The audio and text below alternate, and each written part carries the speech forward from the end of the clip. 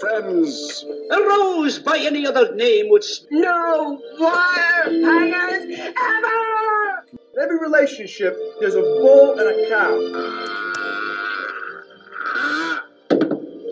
You are tearing me apart, Lisa! You Semites. Lest you continue in your quotation and mention the name of the Scottish play. I did not have sexual relations with that woman. Bad actors. The ramparts. It took over the airports. It did everything it had to do. Welcome to Bad Actors. I am your host, Richard John Albert. This series of podcasts is here to support the book Bad Actors, True Crime Theatrics, and it's available on Amazon. I hope that you buy it and read it.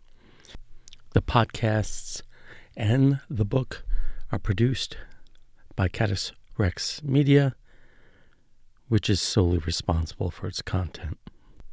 Today, I'd like to briefly explain what a media mob is so we can reference it later on in these podcasts. A media mob is like organized crime. That's where the term comes from.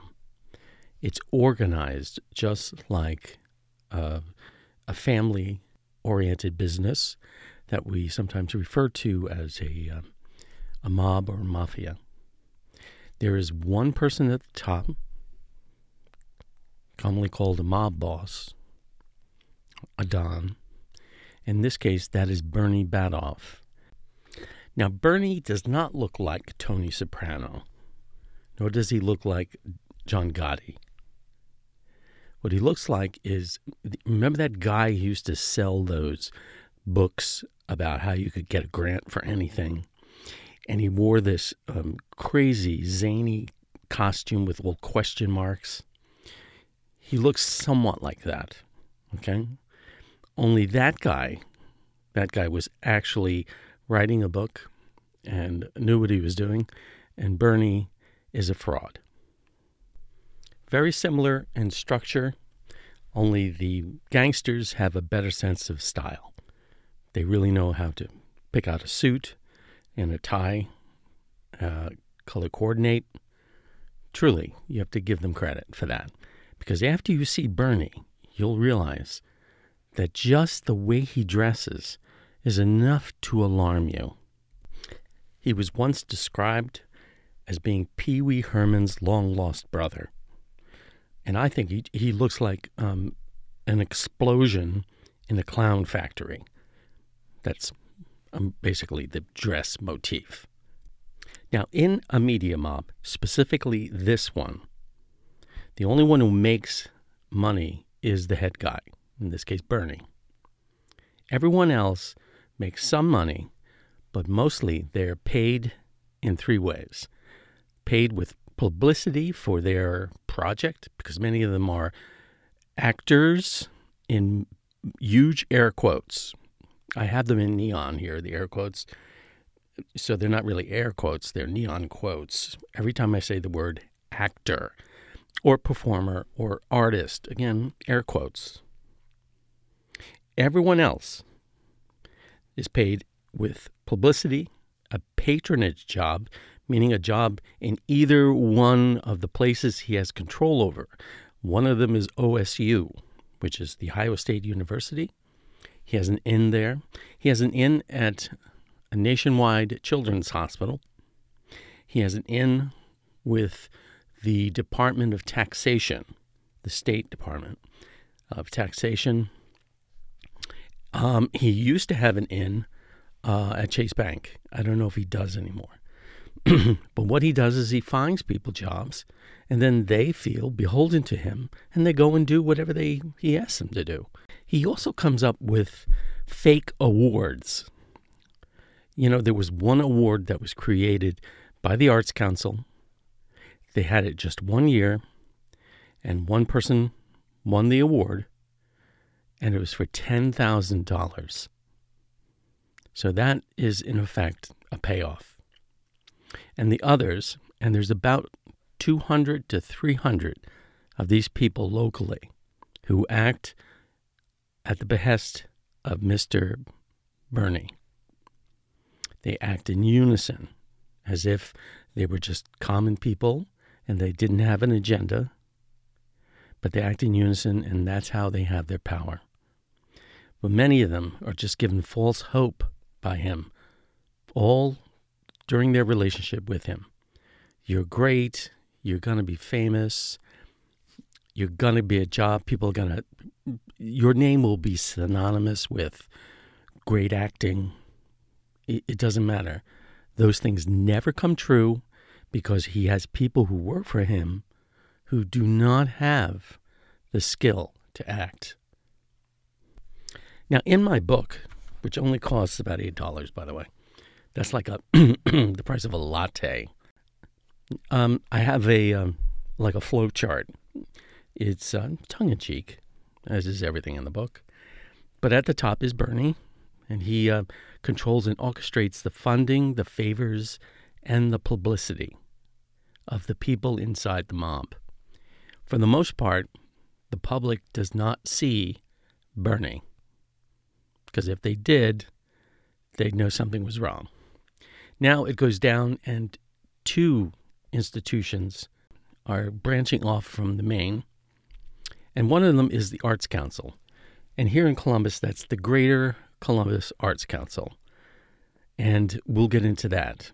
But he has a direct influence in that Arts Council.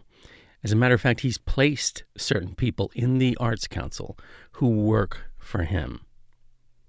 Now, even though the president of the Arts Council, a seemingly nice man, has been informed that at least one of the people working there are working for Badoff, that person has not been removed. Now, Bernie is at the top, and he orchestrates all of this. And although he can't make as much money as Scarface or Tony Soprano, he doesn't really work hard for anything anyway, so he shouldn't be making too much money. Money is dispersed to artists and groups when they apply for grants at the Greater Columbus Arts Council. The grants are judged on a rubric and assessed a number from 1 to 20 based on how successful the grant was in fulfilling the questions asked in the application. And many of these questions have absolutely nothing to do with the quality of the organization and their impact, even though the Arts Council will say that they are. But this number determines how much money the organization gets. And the person solely responsible for this determinant was placed there in the office by Bernie Badoff. Now, the Columbus Civic Theater, the theater that I used to run, is the enemy of Bernie, merely because we discovered what he was doing in 2010. So that's 13 years ago. We found out who Bernie was, what he was doing. We also told the Arts Council. Now, when we send the grant in afterward, when you get a grant, you get half the money up front and half the money when you put in the final report. And in the final report, we did mention Mr. Badoff more than once, and still nothing has been done about it. Even though the Columbus Civic Theater presented 94 full productions, meaning costume set, everyone was memorized, like a professional production, and that's what they were. They have slashed our budget throughout the years by 40 to 70%. And who is behind this? That one person.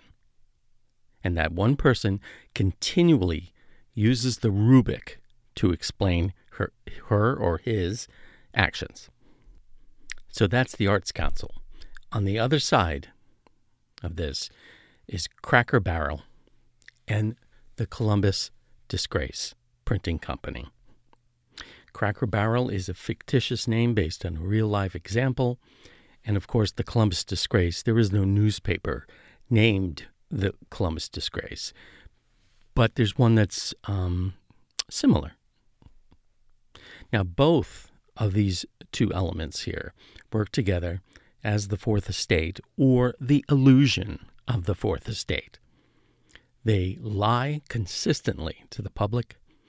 The Columbus Disgrace as a newspaper has been the only daily newspaper in Columbus, Ohio, since 1985. And since the mid-'80s, the Columbus Disgrace has had a monopolistic grip on our city because they own nearly all of the periodicals, like Columbus Monthly, Columbus CEO. They also run 2 radio stations. And for those people who have a vague understanding of the law in this regard, would ask, isn't that illegal? And it is illegal. However, the Columbus Disgrace Printing Company started in the late 19th century. So the organization was grandfathered into an exception regarding the law. So they're able to do this legally. Again, air quotes. Why has this exception been extended to the new owners of the Columbus Disgrace is beyond me. It's maybe because nobody cares. Nobody cares to do anything about it. They assume that the Columbus Disgrace has no power, and they really don't. They were always a bad newspaper. So none of the Disgrace's shortcomings, their incompetency, their lying to the public, can be blamed on the recent downturn of newspapers in America. In the midst of this is a man I'm calling Cracker Barrel. That's not his name, so don't Google it. You'll end up with a bunch of restaurants, and then you'll get sidetracked and you'll never find out what I'm talking about. Now, when an organization like The Disgrace looks at the arts, all arts, they say they believe it's a trivial issue, and it is to the American public, so you can't blame them for that. Their sports section in The Disgrace is huge, and it's filled with very good writing and reporting because sports rule the city, rule America as well. So if you look on Google's most searched terms, the top 9 out of 10 are sports related. Okay? Can't blame them for that. But what you can blame them for is hiring someone like Cracker Barrel, although he writes extremely well. The man knows nothing about the topic he's talking about. He can fudge his way. He does a damn good job of it. Why? Because he writes good. So people see the writing. They extend their credibility based on that initial reaction to the quality of writing. And they extend that to the truthfulness or the credibility of what is being said. This supports McLuhan's "The medium is the message." On the 2 bottom rungs of this hierarchy, from Bernie Madoff down, are capos. And I get that from the mafia. They're like sergeants and those people who carry out whatever he wants done, using people below them that I call useful idiots. The term useful idiots comes from the Cold War, as Stalin used to use people in the same manner. They used to be gung-ho on the Communist Party, and then they would do whatever he wanted them to do, and then when he was done with them, they disappeared. Now that is just the general structure of a media mob. They mostly exist online. Before I go into a next topic, which I mentioned earlier, close encounters of the third kind. When people below him, useful idiots and capos, actually go out in person and harass and influence people. And that happens in the real world, too, meaning the real world, meaning national politics, because they have a lot of money to spend, and people need that money, and they'll go out there and try to influence people inside a grocery store, on at the fuel pump, anywhere, online, getting something. I am aware that some of you out there will say that this is somewhat unbelievable. Every time I try to tell somebody what Bernie was up to, their eyes would glaze over. So you're not alone. Because sometimes when I'm describing to them, it sounds like the plot of Mission Impossible. But I know these things have happened. I saw them happen. Other people saw them happen. I documented them at the time in a journal-ish thing. So I know they happened. Okay? So let me talk about just one of them, because we're going to bring this up over and over again. So Bernie, good old Bernie, gave this lawyer who exists in a small place in Columbus, Ohio on Main Street. Now let's call this guy Flapjack McGee. Okay? It's not his real name. What a shocker. But that's not his name. So Flapjack wasn't that good at his job, and many lawyers struggle to get clients, especially when they just come out of law school.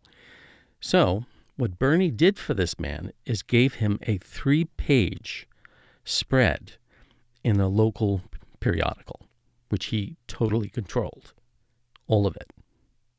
Front page, 3 pages inside, so 4 pages actually. And he had no credibility. This lawyer had no credibility. He had no, significant cases. So as time went on, this attorney owed Bernie. Bernie needed a favor done for him. So what happened is this guy met up with one of our board members. This man has been with us for years. Very great help to us. A theater goer, true at heart, but this man was able to convince him that he was just a normal person who happened to be a lawyer, but he also told this significant lie to the board member. He said he had owned and ran a theater company for 10, 15 years. He did not. He knew nothing about theater, and he showed it every time. So in comes the board member one night with this lawyer. They've come to see a rehearsal, which is odd because we don't allow people in rehearsals usually. So they sit and watch a rehearsal, and we're doing a thing called a speed through. For those of you in theater, you know that that's a very fast rehearsal in order to pick up cues, to know where you're going, and to get an overview of dialogue and how it suits the play. Afterward, this guy goes outside with the board member.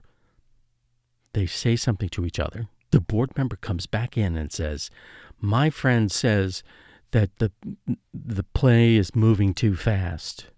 You got to slow it down." I explicitly told the board member that this man was working with Bernie Badoff. I asked him not to bring him back. But he did not listen. He did not believe me because the other person had more credibility to this man for some odd reason. And that is very important to note, that that's how a media mob works. They work in unison. They work by one person telling another person one aspect of something. And they assist on creating this illusion that they're just average people or they're the real thing when they are not. And they're influencing people like the board member. Now, this man has an education. He reads the New Yorker and the New York Times, and he's up on the news, and yet he can't figure this one out. Isn't that shocking? So that's the basics of a media mob and what they're capable of doing. Now, by extension, this organization is more than a media mob. It's a mob. It's a mob of very organized people who are out to do other people in. I will mention a media mob later on in these podcasts. I will also bring up the concept of close encounters of the third kind, when people actually go out into the public and influence others in the presence of their victims. Shocking, but true. And now, we're moving on to the last part of this podcast, a segment we like to call Good Actors.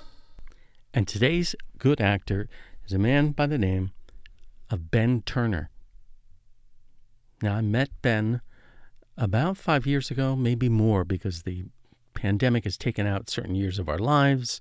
So maybe more than that, maybe 7. He came in one night. We were auditioning for A Midsummer Night's Dream. And he comes in. He's dressed like a preppy. Okay? And he's got the swagger and the banter of a salesman, like a traveling salesman, sort of like Harold Hill, but, for the new generation. Anyway, so he comes in and he goes, I really want to play Puck. Although he wasn't my first choice, I said, sure, why not? And he was great. But it's what he did after that in subsequent productions. He did a whole range of roles. Every one of them he excelled at. So he's got to be some sort of alien human from another planet, perhaps. The culmination being a terrific production of Fool for Love, where he played the brother. Christina Yoho played the sister. Ryan Headkamp played the gentleman caller.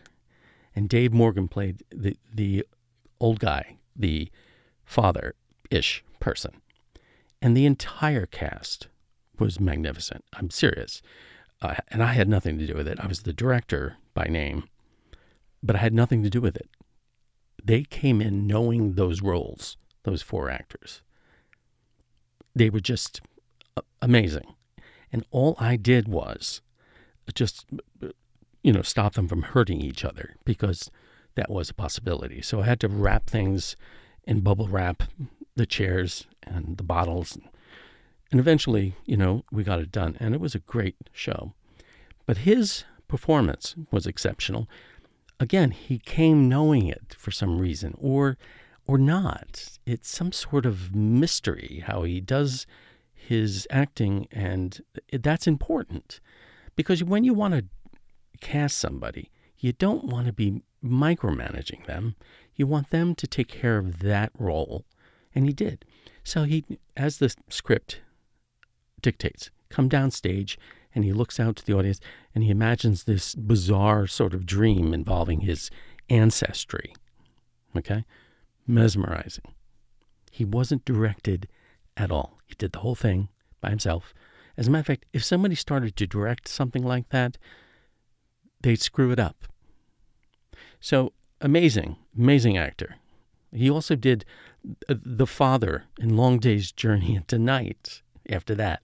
So, there's a range there that, you don't find anywhere, at least in America.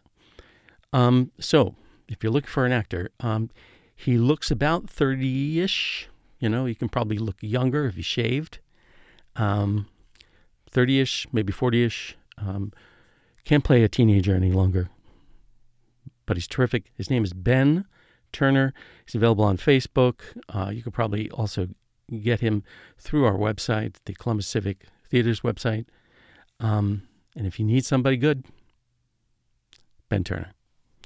Thank you for listening to this podcast. We will have many, many more. And we will go through the book chapter by chapter. Thank you again.